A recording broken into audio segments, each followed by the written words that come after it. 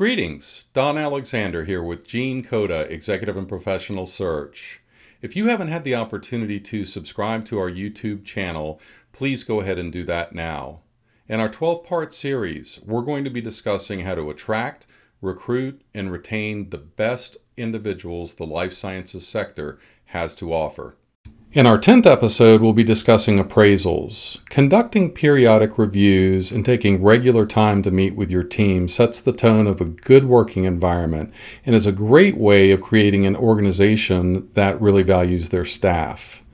As individuals, we like to feel recognized and valued, and routine interaction helps accomplish this. We also need to grow and develop.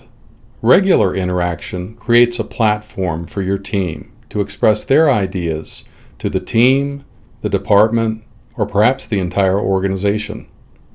Fostering a continuous learning environment in the company allows for both new and existing employees to contribute to a productive environment and a culture of continuous improvement.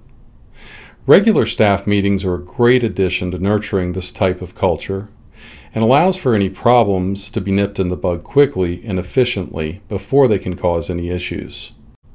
Periodic appraisals are also a productive investment into creating such a culture, giving staff the ability to achieve goals while providing the opportunity for both recognition as well as promotion. Consistent with company goals, asking what employees would like to achieve in the year ahead and what steps they'll take to achieve their goals creates both buy-in as well as goodwill. They will feel empowered that the ebobility to achieve things like promotion or salary increases is squarely within their control.